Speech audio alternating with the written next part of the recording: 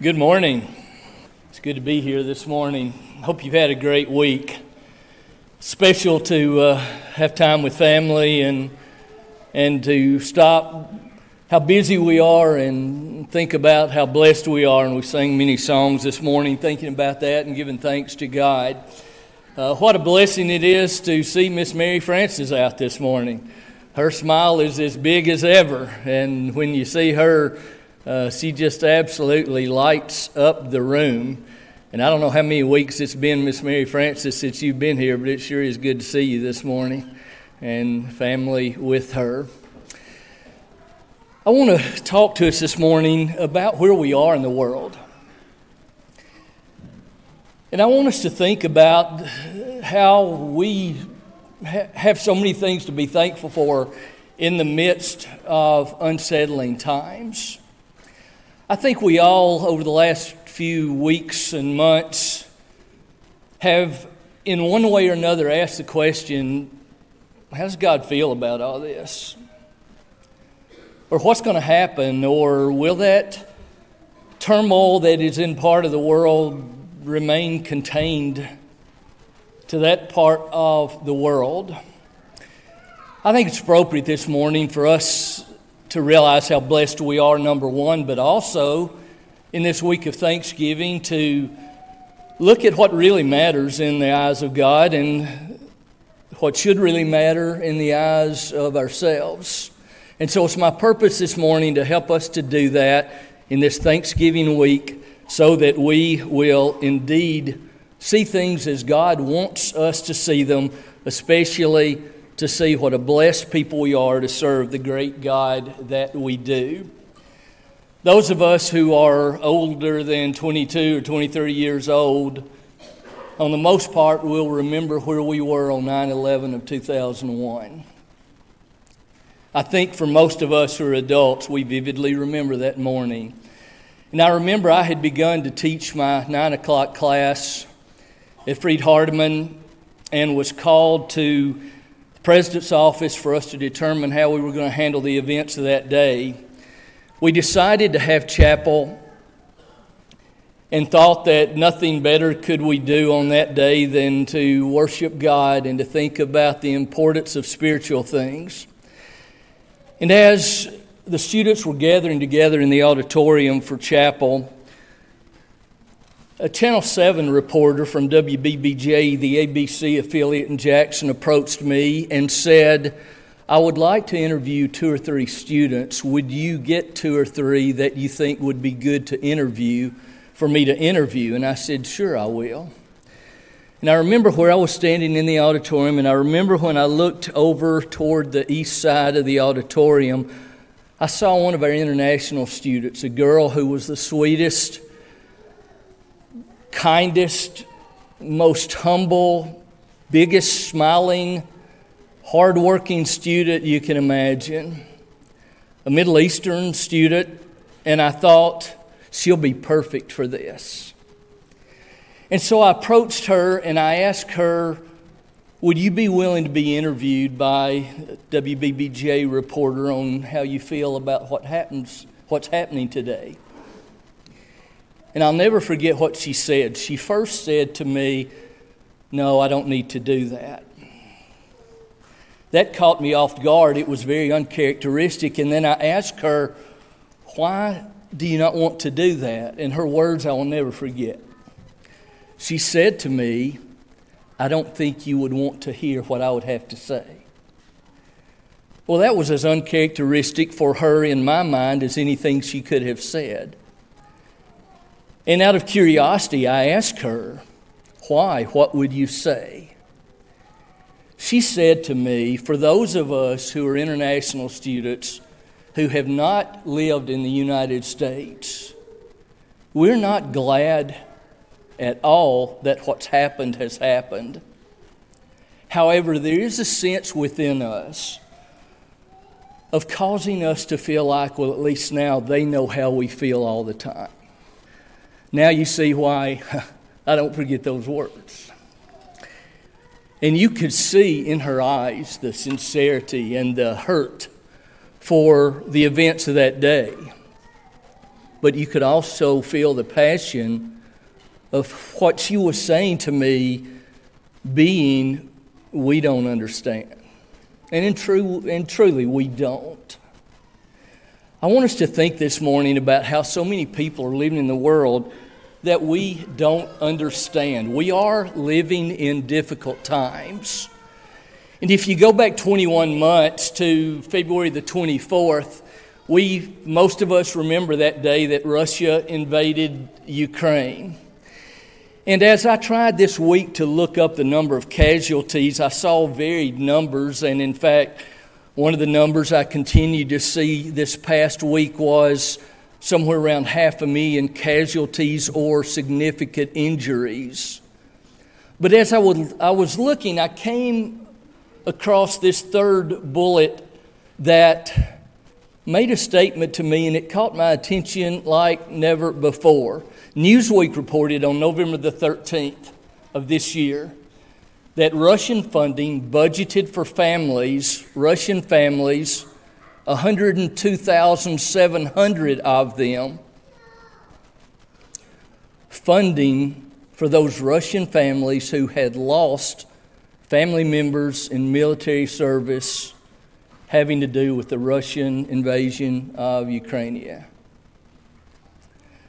I guess that statement caused my attention because it caused me to think about the mothers and the fathers, the wives, or maybe even the husbands, the children, and how for those 102,700 families, I expect if any of us ask any of them, is it worth it, their answer would all be the same, don't you think? Absolutely. But what's interesting is, as time has passed, and now especially with what's going on between Israel and Hamas, we don't even hear anything about this much anymore, do we? Even though it continues very much to go on. And then we come to the Israel-Hamas thing that we are seeing in the very weekend of the first group of hostages that are being released and all the questions associated with that. But this one is interesting to those of us who are followers of Jesus, because when we study the history, we realize that this battle has gone on in one way or another back to Genesis chapter 15, as it involves the descendants of Isaac and Ishmael. And that struggle that has continued to happen that began between Sarah and Hagar, her handmaid. It's kind of interesting to me to think about how we mess up God's plan when we decide to step out of the way and do things our own way. And remember that discussion between Abraham and Sarah when Abraham said to her, I think God's not going to come through, let's do it our way. And in that moment, that decision and the implications of that decision could have in no way been understood by Abraham concerning what would be happening some approximately 4,000 years later. Well, let's look at some of what has happened. In the past 100 years, and in fact, if you do the math, actually in the past 75 years, a little longer than my lifetime, but not much. In the past 75 years, war in 1948 and 49, and then again in 86, the Six-Day War that some of us have studied in history, that took place in 67?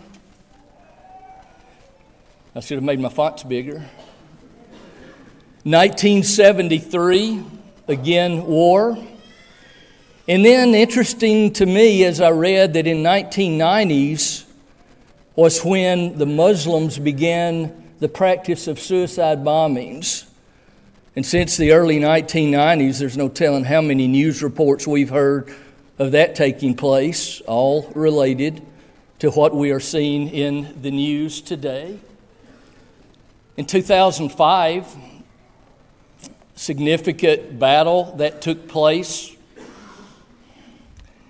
And in fact, 4,000 we see from the efforts of the two nations. And if you go back and you study that effort that President Clinton made to bring the two sides together, truthfully, historically, it only stirred things up, it seems, as we read the history of that. And then 2008, political power of Hamas began with the establishment of Prime Minister. So they became an organized political group. And then look at this next bullet. 2008, 2012, 2014, 2021, and now 2023. Significant hostilities. And in CNBC reported November the 12th, just within Gaza alone, at least 18,000 Palestinians have died. Now, I've listed all these for the purpose of painting a picture for us that what that Middle Eastern student said to me on 9/11 brings a great deal of truth, because the world is in a state of uproar. And for most of us, we have wondered, what's going to happen? What does God think? How does He deal with all this? Is He about ready to call an end to all of this? But look at these bullets as we consider the question, what must God be thinking? I expect at many times in the past 6,000 years, God has questioned, what will they do next? Maybe even, did I make a mistake? And that sounds a little difficult, except we see that in the text of the Old Testament, where we see in the early part of Genesis revolving the flood, God repented that He had made man. And as we sit in 2023 and consider where we are in the state of the world, we might ask the question, well, has anything really changed? Because as we look at this verse from 1 John 2 and verse 16, all that is in the world, the lust of the flesh, the lust of the eyes, and the pride of life, is not of the Father, but it's of the world. That's been an interesting verse to me through the years, because I think in one way or another, most everything that we see that is worldly, from Genesis 1 until the end of the book of Revelation, could be placed within those three categories of lust of the flesh, lust of the eyes, and the pride of life. And I think what's going on today in the same way could be categorized in one of those three ways. But look at possibly a less familiar passage from Solomon in Ecclesiastes 1 and verse 9. What has been will be again. What has been done will be done again. There's nothing new under the sun. Indeed, history repeats itself. And what we see in many ways, if we study the Bible, is not much difference. And truly, we could say what's going on today is not the first time. Look at some evidence of this. 2 Chronicles 1 and verse 3. Judah, with King Abijah, attacked by Israel, and King Jeroboam, southern kingdom and the northern kingdom. Judah defends themselves in the civil war, and 5,000, 500,000 Israelites are killed. God's own people. Those who are under the law of Moses. 500,000. 2 Kings 18 verse 19. Assyria under King Sennacherib attacks Jerusalem, southern kingdom of Judah. King Hezekiah. At night, the angel of the Lord executes all of those soldiers of the Assyrian troops, 185,000. Now, I want to stop here just for a minute as we continue and encourage each of us to not get past the realness of what we're reading and the impact. And in fact, I will, in an effort to encourage us to do that, say to each of us that I believe God created every Israeli and every Palestinian and every Ukrainian and every Russian and every Assyrian, just as he did you and me.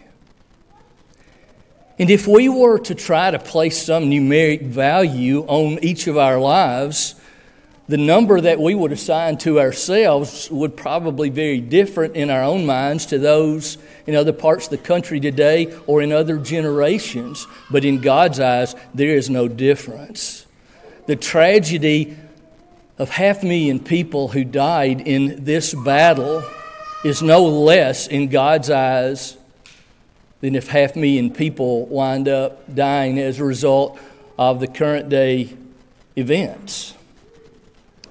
Now, to me, that says, okay, things are pretty serious. And when you look back at those numbers and make them more than just a story that we read about, passing over the verse that gives us the number in 2 or 3 seconds or less, we can see some serious events have happened. Judges chapter 20, following the mistreatment, actually the molestation of a priest's wife, 11 tribes battle against the tribe of Benjamin, who did this absurd thing. And 140,000 died. 1 Kings chapter 20, Israel's King Ahab in a single day kills 100,000 Syrian soldiers under the leadership of Ben-Hadad. And then 27,000 flee, but later they die. 2 Chronicles 28, Israel, King Pekah enters civil war with Judah, King Ahaz. 120,000 of Ahaz's troops are killed in a single day. 2 Samuel 24, after King David initiates a census to measure the number of soldiers, after he counts the size of his army by numbering the troops, through disgust, God takes 70,000 lives for David's decision. Now, it's not war, but it's tragedy. Now, I need to stop at this point and apologize to Tina, because when she asked me what I was speaking on, she said, please don't make it depressing, and I'm sorry. At this point, it's a little depressing, but the lesson and the story are not over. Do you wonder if we have a false sense of security? Living in America, we know that we have our nuclear bombs in the ground that can open up at any moment. We know that we have our intelligence in the sky with cameras on every part of the earth. We know that we have power. But is it possible that's a false sense of security? Even the near 3,000 who died in 9/11 don't seem to be significant in terms of numbers when we compare to the loss of lives in other generations and in other cultures. However, I think that there's a symbolic representation of our sense of security to what in psychology we call the personal fable. And the personal fable is the principle that young people, teenagers especially, and young adults feel like bad things will not happen to them. We sometimes read that young people don't feel like they have to wear a motorcycle helmet because they're not going to have a wreck, or their seat belt, or they can smoke because lung cancer will not come to them. And all of us can understand that principle, because in one way or another, until we progress on in life and difficult things start coming our way, we all have some sense of those things happen to other people and not to us. And in the same way, I think those of us who live in the greatest country in the world truly can have a false sense of security, don't you? I think it's possible that we may think, well, we're big and we're bad and nothing could happen. But the question is relevant: does history repeat itself? Because historically, the greatest countries, the greatest powers of all time have always fallen at some point, eventually. Does that get your attention? It does mine.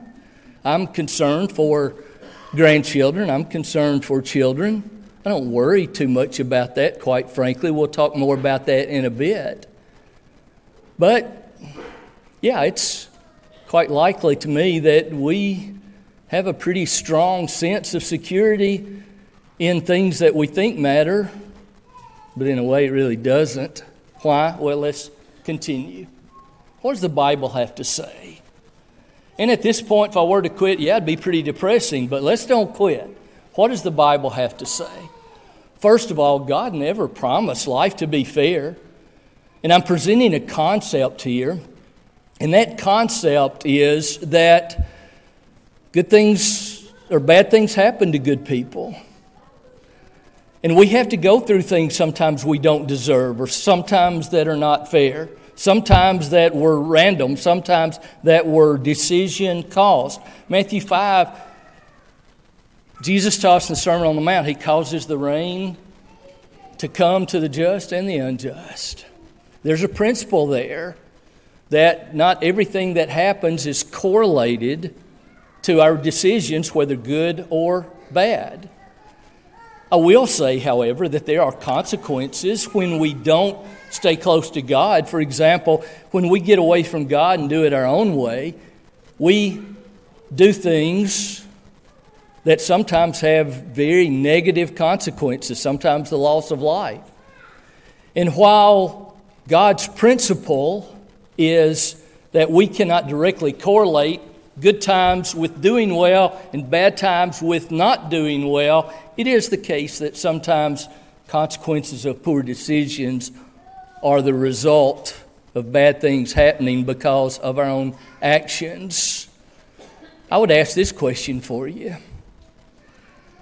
Do you think it's possible for life to get too easy? So much of our relationship with God can be better understood to me when I understand or look at it as the relationship between a parent and a child, a father and his children, or a mother and her children. Because we all know from the parental standpoint what children would grow up to be if we let them always have their way. If they always got everything they wanted, if everything was always easy. And when I do parenting seminars, I talk about how important it is to let children go through difficulty so when they get to be adults, they will have experienced things that are hard and difficult. And I think in a very similar way, God realizes that if we're not careful, things can get too easy for our own good to the point that we don't rely on Him. We trust more on ourselves. As we'll look at in a moment, we don't long for heaven nearly as much. And I like the way Gary Thomas stated it in his series on holy marriage when he said, God's purpose for us is not to make us happy, but it's to make us holy. God's purpose is not to make us happy, but it's to make us holy.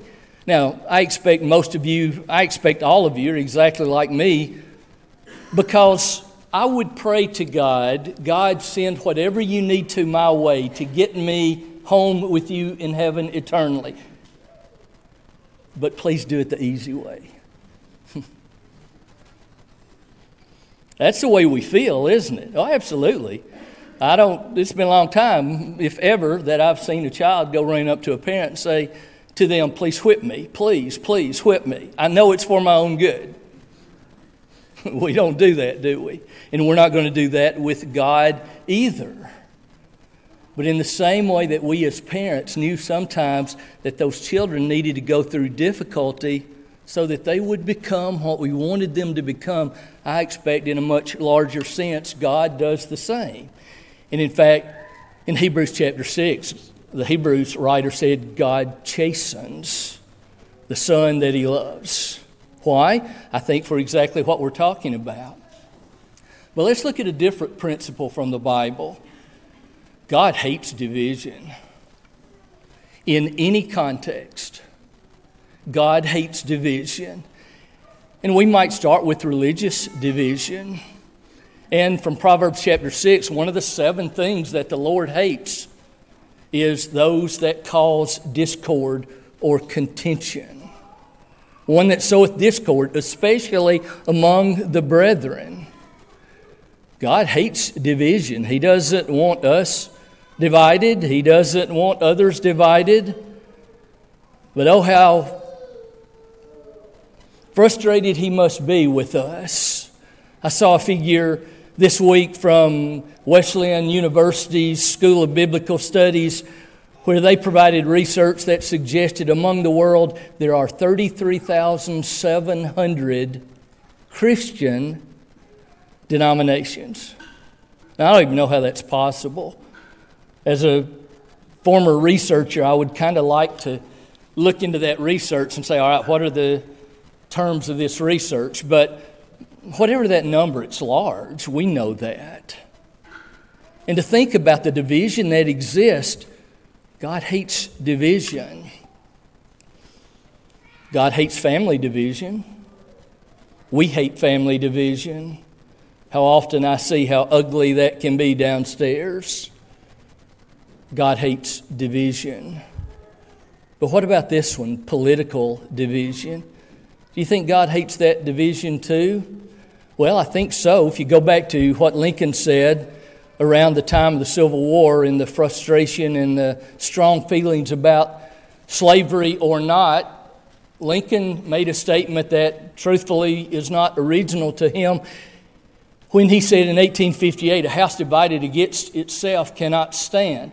Now that statement scares me, but not because Lincoln said it, but because Jesus said it in Matthew 12:25 when he said, every kingdom divided against itself shall be ruined, and every city or household divided against itself will not stand.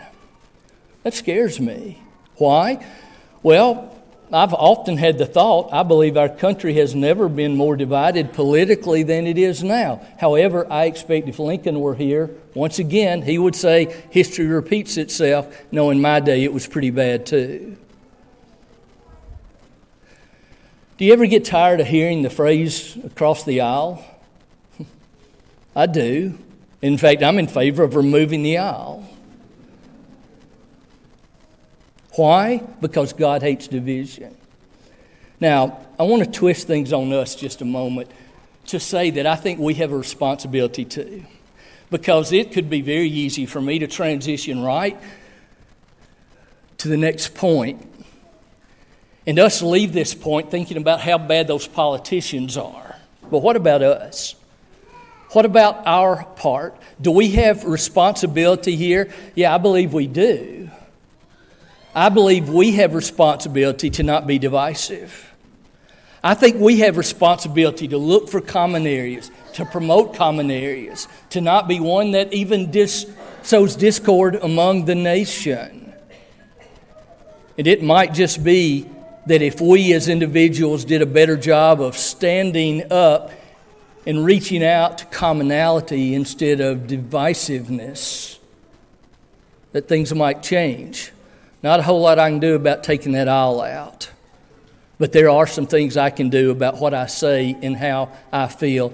And what about this last point? Don't you think what we're talking about this morning is pride? Man, if you think about the Russian leaders, the Ukrainian leaders, if you think about Israel and Hamas, if you think about the difference between the parties in our country today, how much of what happens is due to pride that takes place? I think if we did that survey, we all would rank pretty highly on, yeah, there's a lot of pride in positions of power. But once again, are we doing a good job of being careful to check our own pride? When we get to the point that we think we know it, when we get to the point that we think we have it figured out, when we get to the point that we want to talk more than we want to listen, it may be that our level of pride is very comparable at a different place to those of our leaders. Oh, how we need to be careful with that. Point number 3, which I think is the biggest in all of this, is for us to remember in all of what we're seeing happening in our world today, this world's simply not my home. It's one of my greatest challenges. Why? Because I'm attached to my things. I'm attached to my farm. If you were to ask me where is my farm, I'd tell you real quickly. I wouldn't say, well, God's farm that He's loaning me is on South Cross Bridges Road. But you know, when I'm gone, It's not going to take very long for the England and Son farm sign to come down, unless Son continues it. It's not going to take very long for that tractor to be sold or that piece of equipment to be sold and to have somebody else's name on it and be in somebody else's barn. Why? This world is not my home. And look again at that passage in 1 John chapter 2. Do not love the world or anything in the world. If anyone loves the world, the love of the Father is not in him. Ooh, boy, that'd be a hard place to stop and think about right now. To what degree do I love the world? Let's go on quick, right? For the lust of the eyes, the lust of the eyes, the lust of the flesh, the pride of life. That's what is involved in all these things when we become too attached to this world. And I've put on the slide before you, this is a very age-related thing. Why? Well, because it's hard for us to see the unseen when we're younger. It's hard for us not to become so attached when we're younger. It's hard for us not to think of things more than we ought to. But you know what? God, in all His wisdom, has a way of maturing us, doesn't He? The older we get, the more God places, I believe, discomfort in our lives to remind us this world is not my home. And some of you have gone through a lot of learning in that way. That's why we see older people who can say, in all peace, I'm ready to go on. That's why those people who have very few days left don't think nearly as much about the color of their house or the year of their car. How much money's in that banking account? Why? Because as we mature, we understand how important it is to do a better job of disconnecting with worldly things. But I can't just talk about this one without saying, so what do we do about it? What do we do to help ourselves to be less attached? Number one, we talk of heaven. The more we talk about it, the more real it becomes. And I wanted to put on this point, we need to do a good job of talking to our children about heaven so they'll understand. And then I thought, forget that. We need to be talking to ourselves, don't we? Why? Because we're so very attached. But a second thing we can do is do a better job of focusing on others, because the more we focus on this life and what it can give to us, the easier it is for Satan's hold to be on us when it comes to this world materialism. And then number three, I wrote down the idea of rethink your hope. What do I mean by that? If I were to ask you today, what do you spend most time hoping for? What would it be? For a young couple, it might be to become pregnant. For an individual, it might be to achieve this position in his or her career. It might be for us to finally get that piece of land, or for us to have this equipment or that. Maybe we just need to stop and rethink our hope and think more about the hope that really matters. And number four, this week of Thanksgiving, even with all the turmoil in the world, we have so much to be thankful for. Oh, how much we have to be thankful for. And if we look at what we've just gone through, I think it's appropriate for us to say we don't have to worry too much. As difficult as things can be, it's still in God's hands. He has this. If we believe that and trust Him and know that He will take care of us, then everything will be okay. And then there's gravy on top when we realize, yeah, but even in the midst of that, oh, how God blesses us. Our week of Thanksgiving has been very different from the week of Thanksgiving for a lot of people in this world. You want to just stop and think about that for a moment? Yeah, it has. Oh, how thankful we should be. And look at some of these ways that we can be thankful for specifically. Our material blessings, based on the world's standards. There's not a person in this auditorium this morning that's not wealthy. Pretty true. I believe completely true. What about the blessing of freedom? You know, when I parked this morning across the way and got out of my truck and walked across the parking lot, I didn't think for the first time about anybody coming and arresting me for walking in this building. I just didn't have to think that. Nor did you think that, I expect. Why? Wow, blessing of freedom that so many in the world don't have. What about peace? Well, that one's very timely based on what's going on. And we need to be thankful that we live where we do and have the peace that we have. Because if we didn't have it, we'd sure be thankful to get it back. What about health? I thought as I put this in my notes this week about some who are here this morning and some who are not, who would rather for me to do nothing more than to stand before you and say, if you're healthy, tell God thank you. Because they're wrestling with significant health issues. And if we're healthy, we need to tell God thank you and not wait for it to be taken from us for us to appreciate it. What about family? I see so many that are lost. I see so many that have strife, division. And again, if they were to tell me to say anything to you this morning, it would be hug your kids, your grandkids, your spouses, your parents.